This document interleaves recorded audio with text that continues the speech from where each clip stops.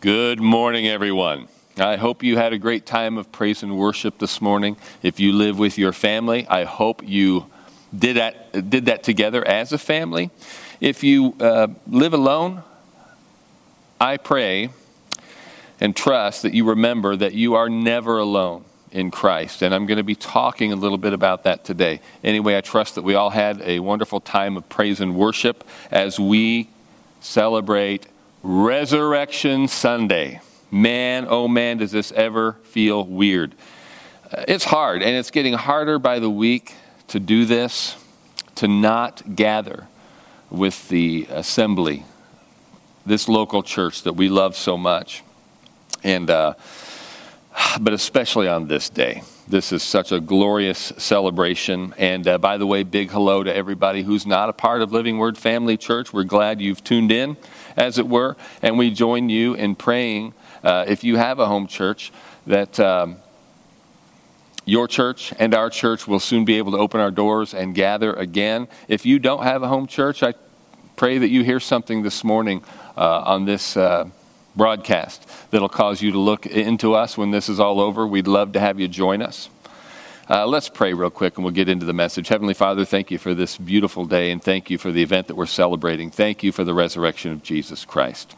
I pray, Lord, that your presence is as manifest and real in the homes of the people who are watching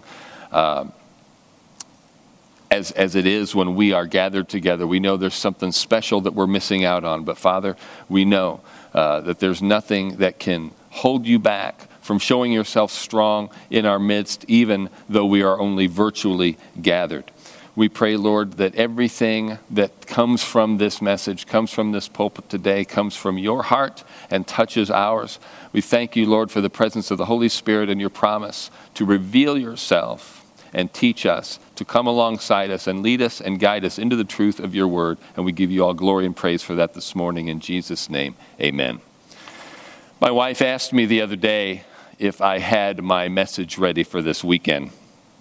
And I told her I didn't, which will come as no surprise to those of you who know me. But her next question was, do you at least know where you're going? This is a significant question because if I don't have my message done, that's one thing. But if I know where I'm going, if I've got a general outline in my mind, that's not a big deal. It will tell her whether or not I'm going to be up late on Saturday or if I have to get up super early on Sunday to finish it. So I told her, yeah, I know where I'm going. Here's what I have in mind. Tell me what you think. The resurrection. I'm thinking of calling it He is Risen. And she rolled her eyes as I kind of expected her to. I've told you before a story, and I'm going to go a different direction with it, so I'm just going to tell you a short version of it. But the story of the religion class that I took back in college, which was a philosophy class on the nature of religion. And the final paper for that class was to be on our most cherished belief. And I had gotten to know the professor over the course of the class, and it was some acrimonious debate sometimes, but we had a pretty friendly relationship. And as we were leaving that day, he asked me what I was going to write my paper on, and I said, I thought that would be obvious. And he said, well, I know you're going to write it on Christianity because I know you're a Christian, but that's too broad a topic for a paper of this length. You're going to have to narrow it down. And I said, I know, I'm going to talk about the resurrection. And he expressed his surprise at that moment because he didn't understand why the resurrection was so central to Christianity. And I won't go into the rest of that story. All I'm saying is, of course, it's Easter. Don't get mad if I use the word Easter. I could launch into a whole defense of that. I will generally refer to it as Resurrection Sunday, but if I say Easter, you know what I mean. Obviously, on this day, we're going to talk about the resurrection of Jesus Christ. But is that too broad a topic for one message? What's the hook? What can I say about the resurrection that hasn't been said? What can I say that'll blow you out of the water? What can I do to make this really interesting? You know, R.C. Sproul once wrote about being hired to teach some Bible courses at a Christian college, and the president of the college called him and said, we need somebody young and dynamic, somebody who can really make the Bible come alive. And Sproul said it was all he could do. He was biting his tongue to keep from saying what was really on his mind, which was, what? You need me to make the Bible come alive? I hadn't heard that it died. I didn't even know that it was ill. Who was the attending physician, he wrote, at the demise of the Bible. No, he says, I cannot make the Bible come alive. The Bible is already alive. The Bible makes me come alive. That's really kind of how I feel about the resurrection in particular. It is such a glorious event, such a world-changing event, that there's nothing I can add to it, nothing I can say that'll even really do it justice, let alone make it more exciting or interesting than it already is. One more story, and then I'll move into the Word. I was having a conversation. This was, oh my goodness, well over 20 years ago now, back in my early days as a youth pastor. And I was having a conversation with a fellow youth pastor who was telling me about a parent of a girl in his youth group who was having some difficulties. And she called on him to complain that her daughter really just didn't have an interest in the things of God, in the Word of God, in church, in the Bible. And was there anything that he could offer her to make it more attractive? What could he do better as her youth pastor to draw her daughter in to this relationship? Now, this is a guy who was and still is a extraordinarily gifted minister. He didn't lack anything in terms of excitement and creativity. So this was a pretty bold request. But I like what he said to her. He said, I am offering her the crucified and risen Lord. If that doesn't appeal to her, then there's nothing I have that will make a difference. I love apologetics. Most of you know that. And I am also grateful to people right here in our midst who are so good at coming up with creative ways of reaching people. And I'm very thankful for all the tools and technology that we have at our disposal in this day and age. But back to the apologetics, I am really moved by so many different lines of reasoning that point to the truth of the gospel and to the truth of the Bible as a whole. Christianity has by far the best explanation and diagnosis of mankind's problems, and by far the best solution to those problems. It is the most comprehensive worldview and the only one that offers real hope.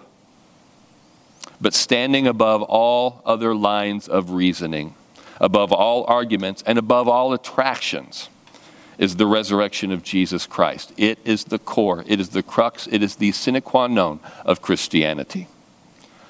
There are elements of Christianity that can be considered non-essential, and be careful that you're hearing what I'm saying. I think it was Wesley who said, in essentials, unity; in non-essentials, liberty; in all things, charity. So he would agree that there are non-essentials.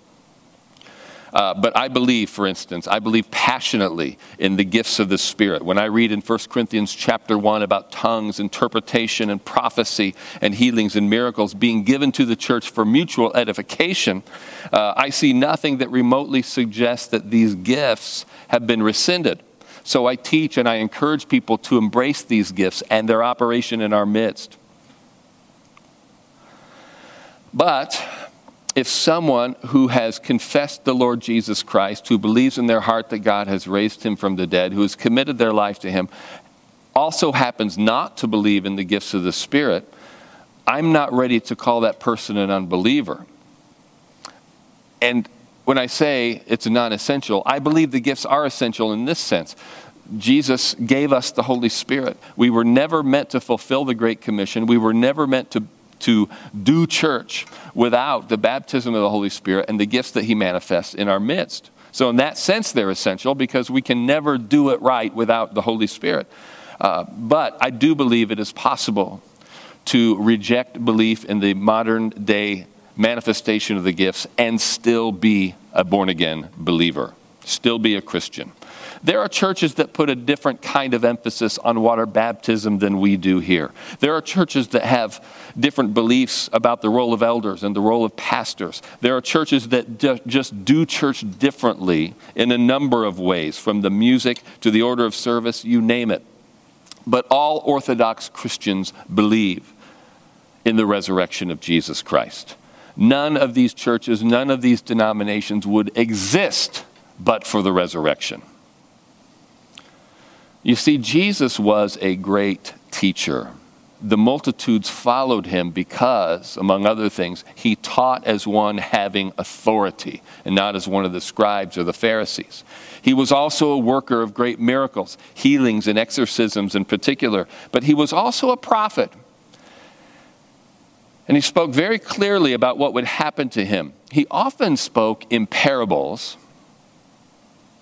which left his disciples scratching their heads sometimes. And he would say these things, and then he would pull the disciples aside and explain clearly what he meant by the parable.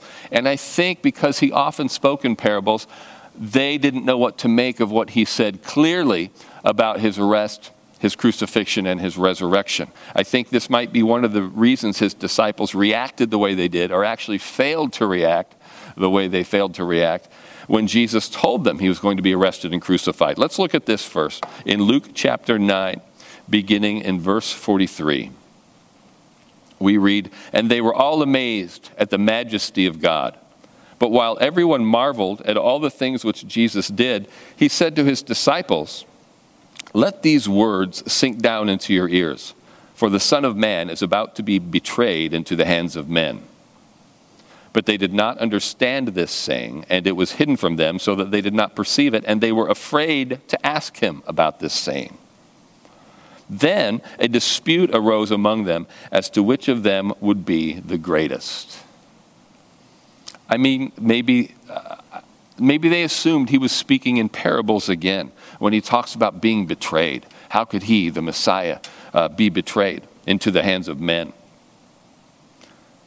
And so they're like, I wonder what he really means by that. Oh, well, maybe he'll explain it later. Meanwhile, Jesus, can I sit next to you in the coming kingdom? When you take your throne, can I sit on one side and my brother sit on the other? In Luke chapter 18, beginning in verse 31, we read this.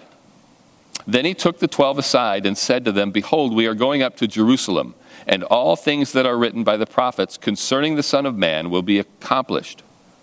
For he will be delivered to the Gentiles and will be mocked and insulted and spit upon. They will scourge him and kill him, and the third day he will rise again.' But they understood none of these things. This saying was hidden from them, and they did not know the things which were spoken." Now, I want you to remember a couple of things for context. Number one, this prediction, the one we just read, was the third time that Jesus spoke to them plainly about this particular event.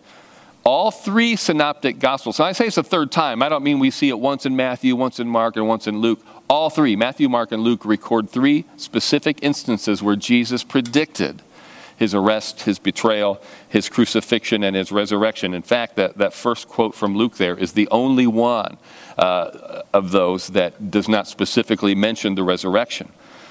This last prediction that we just read took place shortly before the triumphal entry, which is what we talked about last week. You remember, this was the moment he came riding into Jerusalem, and the crowds were embracing him. It was a grand entrance. It was a great reception where people were throwing their cloaks and tree branches, palm leaves down rolling out the red carpet for him. His betrayal and death were probably very far from the disciples' minds, because at this moment things were looking really good. In John's gospel, we don't read the same three predictions. What we have instead is a rather long discourse on humility and also on his betrayal and death, where Jesus simply talks about it more in depth. When Mary, who is the sister of Lazarus, who Jesus raised from the dead, poured a year's salary worth of perfumed oil on Jesus' feet and dried his feet with her hair, Judas protested. You remember? He says, that's a lot of, we could have sold that for a lot of money and given the money to the poor. We could have fed people with that. But Jesus said, leave her alone. She has just anointed me for burial. This was the day before the triumphal entry. And he said that. And we read in John chapter 12, beginning in verse 23. "But Jesus answered them, saying, 'The hour has come that the Son of Man should be glorified. Most assuredly, I say to you, unless a grain of wheat falls into the ground and dies, it remains alone. But if it dies, it produces much grain. He who loves his life will lose it, and he who hates his life in this world will keep it for eternal life. If anyone serves me, let him follow me, and where I am, there my servant will be also. If anyone serves me, my Father will honor. Now my soul is troubled, and what shall I say? Father, save me from this hour? But for this purpose I came to this hour. Father, glorify your name. Then a voice came from heaven saying, I have both glorified it and will glorify it again. Therefore the people who stood by and heard it said that it thundered. Others said, an angel has spoken to him. Jesus answered and said, this voice did not come because of me, but for your sake. Now is the judgment of this world. Now the ruler of this world will be cast out. And I, if I am lifted up from the earth, will draw all peoples to myself. This he said, signifying by what death he would die. When Jesus talked about being lifted up, he was talking literally about being lifted up on that cross as that cross was dropped into its stand. I always point out, we used to sing a song that went, lift Jesus higher, lift him up for the world to see. He said, if I be lifted up from the earth, I will draw all men unto me. And if we just mean that in a general sense about lifting Jesus up, we can kind of get away with that. But if we're quoting Jesus in that song, we have to understand what he was talking about. And it really is kind of a weird thing to joyfully sing about, crucify Jesus more, crucify Jesus more. And I know that's not what we meant, but that's also why we don't sing that song anymore. Anyway, we then read about Jesus washing the feet of his disciples. And we see him predict his betrayal specifically by Judas. Then he talks about how he is about to be glorified and says this in John chapter 13. Beginning in verse 33, he says, little children, I shall be with you a little while longer. You will seek me. And as I said to the Jews, where I am going, you cannot come. So now I say to you, a new commandment I give to you, that you love one another as I have loved you, that you also love one another. By this, all will know that you are my disciples if you have love one for another. Annie Durant was here. Annie and Kevin were here not too long ago, and she spoke on this verse, and it was just a terrific, a wonderful message. But it's great. You stack that up against earlier in the gospel when Jesus had been approached and asked, what is the greatest commandment? And he said, you shall love the Lord your God with all your heart, soul, mind, and strength. The second is like it, love your neighbor as yourself. These were the two things. And this was the whole law and the prophets. And now he's saying, I'm giving you a new commandment.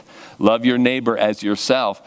Here in a nation, in a world where there is so much self-loathing and so much emotional baggage that people obviously, suicide is one of the leading causes of death in certain age groups, and we're going to talk about loving people as you love yourself. Jesus said, no, I'm raising the standard. You love one another as I have loved you, and then sets the example for what that love looks like. Anyway, then, and by the way, let me throw out there in terms of apologetics one of the strongest messages that we can send the world. Yes, it's good to serve our communities. Yes, it's good to love our neighbors. But one of the greatest things that will demonstrate to people who we are is our love one for another here in the body of Christ. Now, in chapter 14, we read this, beginning in verse 1. Very familiar passage and one of my favorites. He says, let not your heart be troubled. From John 14:1. Let not your heart be troubled. You believe in God, believe also in me. In my Father's house are many mansions. If it were not so, I would have told you. I go to prepare a place for you. And if I go and prepare a place for you, I will come again and receive you to myself, that where I am, there you may be also. Now, where was he going? Said they could not go with him. Now, many times I've heard it said, Jesus was going to heaven to prepare a place for us. He was going to heaven to build us a house, build us a mansion. In my Father's house are many mansions. I was at a funeral of somebody near and dear. I'll just say his name was Jim. It was. But I remember an old pastor who preached a lovely eulogy and a lovely message. And Jim was a builder, a very good builder. And the pastor who was delivering this particular part of the service said, I can just imagine when Jim arrived on those streets of gold, Jesus handed him a hammer and said, Jim, welcome, let's get busy. We got more houses to build. Well, and it's a nice, pretty picture, but that's not what Jesus was talking about. When Jesus said, I go to prepare a place for you, he wasn't talking about going to heaven to build us a house. He was talking about going to the cross to make us a reservation. He was going where he was going, the cross, to make heaven available for us. That's how he went to prepare a place for us. Our place was secured in heaven by where Jesus was going, and where he was going was the cross. Oh, friends, read through the rest of John and do it soon. There's so much good stuff in here, but I have to get to my main point this morning. But just don't take my word for this stuff. It's in there. Look for it and read it for yourself, okay? Because Jesus goes on then to offer them peace, real peace, and knowledge of God the Father, and joy, and persecution, and eternal life. And he speaks very clearly about the ministry of the Helper, the Holy Spirit. Now try to get this nailed down into your heads and in your hearts. These men absolutely loved Jesus. They have left all, not just to work for him, but to be with him. He is preparing them here for his departure, and this is the worst thing that they can imagine. They're still looking for some mysterious meaning behind his words, his prophecies, because they cannot come to grips with the fact that Jesus is going to die. And this is not just because of their flawed theology concerning Messiah's reign. Remember, they had this idea that the Messiah was going to come, lead them in some supernatural rebellion against Rome, who they considered to be the enemy. But this is also horrible to them because they love him. He's their friend. He's the greatest guy they've ever known. His presence has literally changed their lives. They cannot imagine life without him. I think I've talked a little bit about this kind of thing before. When you're in a situation, tough situation, it's a really good feeling to be ready, to be prepared. If you are the guy who's not afraid of anything, the guy who has all the answers. I'll give you just a tiny little example, and this is a minor thing from back in my National Guard days. I was a brand new second lieutenant, and I got sent out to California to be attached to a infantry unit, light infantry unit, 7th Infantry Division. And they were doing a 3-week exercise at their training grounds there, Hunter Liggett. And I was brand new. I hadn't even been branch qualified yet, hadn't been my officer basic course. I'm supposed to go out there and be an evaluator. Well, I was just hanging out with them. But at one point, I'm attached to a platoon, and we're out in the woods somewhere on the side of some hill, some mountain. And I get a radio call that the controllers and evaluators are supposed to meet at such and such a location. They give you a map grid coordinate, and I'm supposed to go there. I did not know my way around this place. This is my first visit to California, period. I had never been on this particular base, but I did know how to read a map, and I knew how to follow a compass. But I got to tell you, I was nervous because I thought if I get lost out here, I have no idea how to find my way back. I don't know where anything is. I've got to trust the map. And I found out where I was going, but it was just a little bit of a scary journey, walking by myself in completely unknown territory that was unknown to me. You know what would have made me feel better? Since I didn't have all the answers, and since I was a little bit afraid, I would have felt really good if some PFC who had walked that walk and been there for years was simply walking with me. If you can't have all the answers, and if you aren't unafraid, the next best thing is to be with somebody who always has the answers and who is never afraid. That's who Jesus was for the disciples. They found that when they were with him, they didn't have to be afraid because his very presence calmed them, because he was never afraid. He always had the answers. So they can't imagine doing life without him. So it's extraordinary then that he tells them, when he's talking about the Holy Spirit, that it's actually to your advantage that I go away. See, what they are drawn to so deeply about Jesus, whether they realized it or not, is that he is the Spirit of God, God the Son, in a human body. What they are going to experience not many days hence is the Spirit of God, the Holy Spirit, dwelling in them. But this is still, at this moment, a very emotional, turbulent time. They are losing their best friend, and their theology is going to be shattered. I want you to really get this, because yes, there were immediate theological issues. They had a flawed picture of what the Messiah was going to do, what he came for, but the impact on them was very, very personal. The best thing about their lives was having Jesus with them, and now he is leaving them in the most dramatic way. Yet, he has promised to return. And ultimately, he has promised to receive them to himself in his Father's house.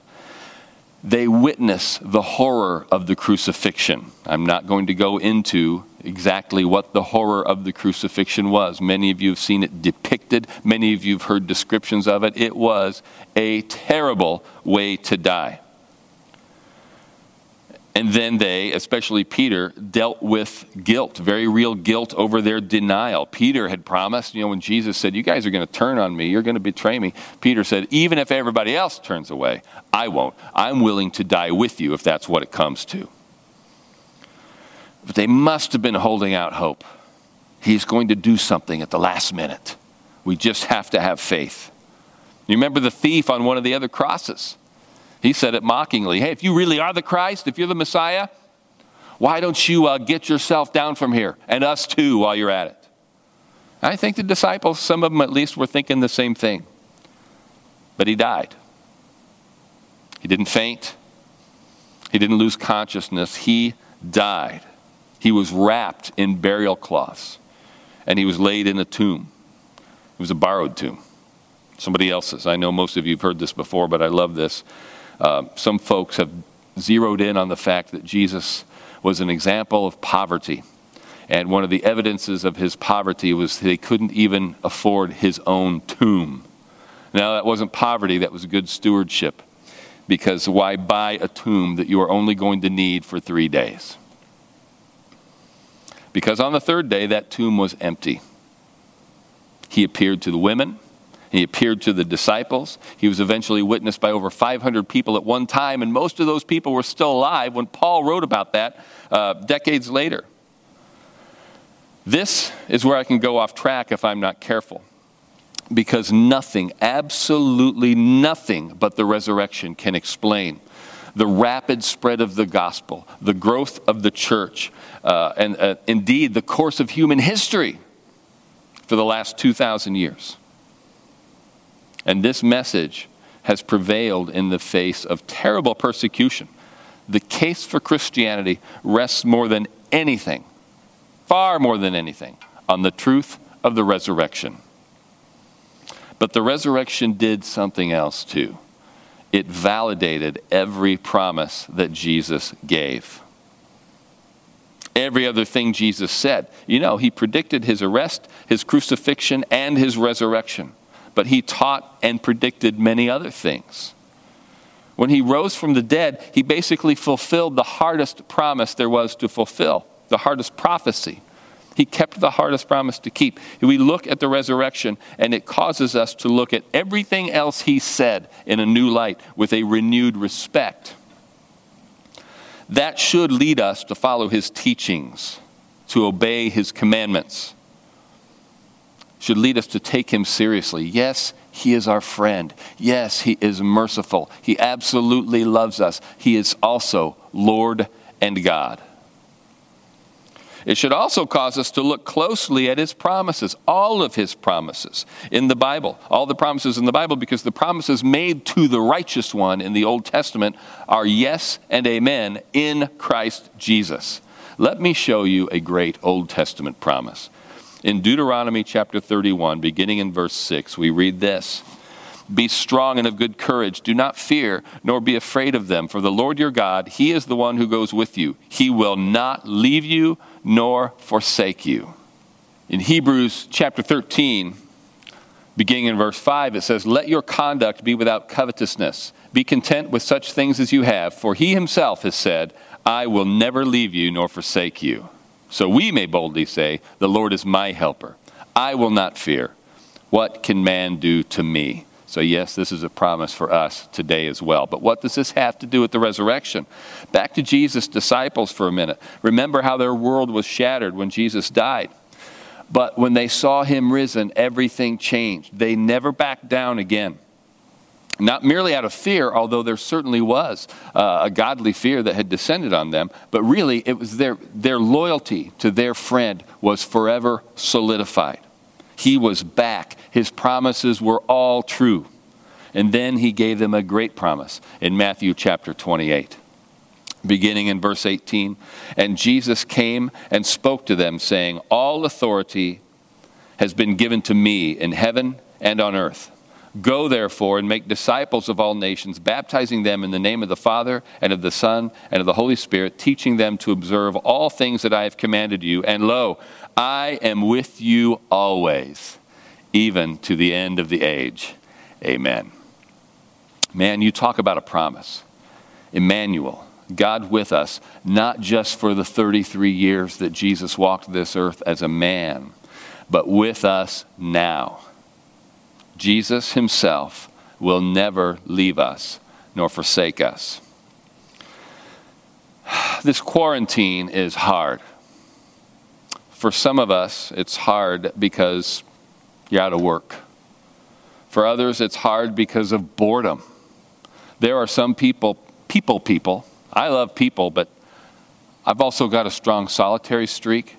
But there are some people who it's like not being around other people. It's like not having water or almost like not having air to breathe. And this is tough for them. It's hard because we crave that interaction with others. And for some, this quarantine is hard because it is just flat lonely. Maybe you live by yourself. And maybe you're isolated and you really haven't seen anybody in weeks. My word of encouragement to you, especially to the lonely today, is that he is with you always. He will never leave you. He is a very present help in times of trouble. Sometimes it can be hard to believe he's there. It was hard for the disciples to believe. Some even doubted after he rose, but they didn't doubt for long. If you will trust in him, really trust in him, he will manifest his presence in your lives with real peace, real joy, even in the midst of your isolation and loneliness. More importantly, he promises eternal life. In John chapter 11, beginning in verse 25, Jesus said to her, I am the resurrection and the life. He who believes in me, though he may die, he shall live again. And whoever lives and believes in me shall never die. Do you believe this? Romans chapter 10, verse 9 says, if you will confess with your mouth the Lord Jesus Christ and believe in your heart that God has raised him from the dead, you will be saved. Will you make that confession of faith today? I'd like you to pray with me. Heavenly Father, thank you for Jesus Christ. Thank you, Jesus, for going to the cross and paying that price, shedding that blood, dying that death for me. I believe that you are Lord. I declare that you are my Lord, and I believe that God has raised you from the dead. Come into my life, make me whole, make me alive, Lord God, and make me yours. I desire to be welcomed into the family of God. I desire to be saved, and I believe in everything that Jesus has done to secure that salvation for me. And I thank you for it, Father, in Jesus' name, amen. If you were already a believer before I prayed that prayer, or if you just prayed it, guess what? We are together, the body of Christ, the family of God. We are believers. And if that's you, whether you are a member of Living Word Family Church or not, we invite you to join us now as we prepare to receive from the Lord's table. In 1 Corinthians, this is an ordinance that Jesus gave us, gave the church. One of the things that we are to practice on a regular basis. And in 1 Corinthians chapter 11, beginning at verse 23, we read Paul's writing, "For I received from the Lord that which I also delivered to you, that the Lord Jesus, on the same night in which he was betrayed, took bread. And when he had given thanks, he broke it and said, 'Take, eat. This is my body, which is broken for you. Do this in remembrance of me.' In the same manner, he took the cup after supper, saying, 'This cup is the new covenant in my blood.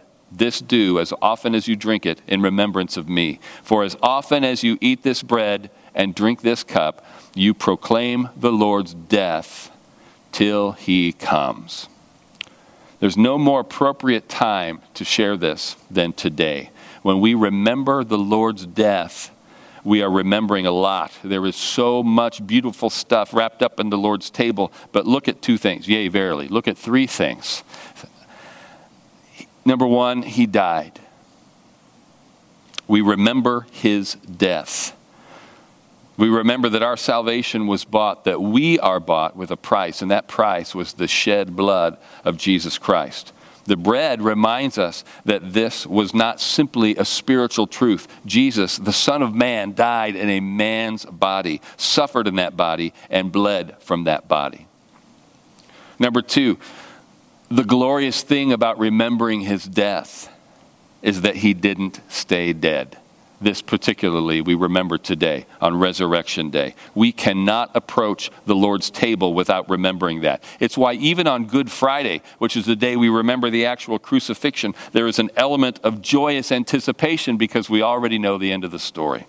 And number three, wrapped up in these instructions that God gave us through the Apostle Paul, there is a precious promise. He is coming again. I've talked a lot in recent weeks about what a glorious day it's going to be when we can gather again, when we can assemble again in this building. It's going to be great, but how much more should we anticipate the return of our King? How much more should we anticipate the day that we, his body, are once and for all eternity united with him who is our head? Let me grab the elements here, and I trust that you got the email and you're prepared to join us in this. If you don't, you can quickly grab really anything. Bread and wine, crackers and juice. This is symbolic, but I'd like you to take it with us if you are a believer. Let's take the bread. Heavenly Father, thank you for the broken body of Jesus Christ. Thank you for this reminder that it was indeed a human body that Jesus died in. And the pain he suffered was very real. The blood that he bled was real blood, human blood, even though it was wholly sinless blood. And we thank you for that broken body and the wholeness and healing it means for us today. And we receive that. We receive your brokenness and we receive it for our healing and our supply today. Thank you for the bread in Jesus' name.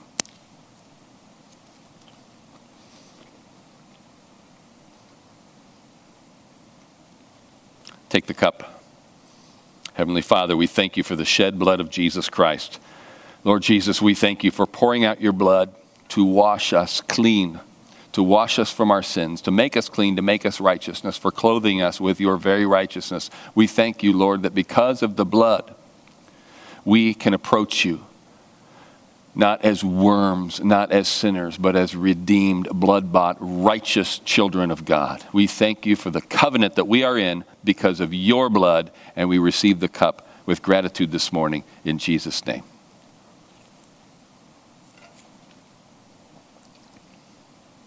Praise the Lord. I'm so glad you're able to join us today. Tune in. Keep, particularly Living Word Family Church folks, check your inbox often. We want to hear from you. Keep the lines of communication open. We miss you like crazy. We're praying for you. We love you. Cannot wait to see you. God bless you and keep you in the meantime.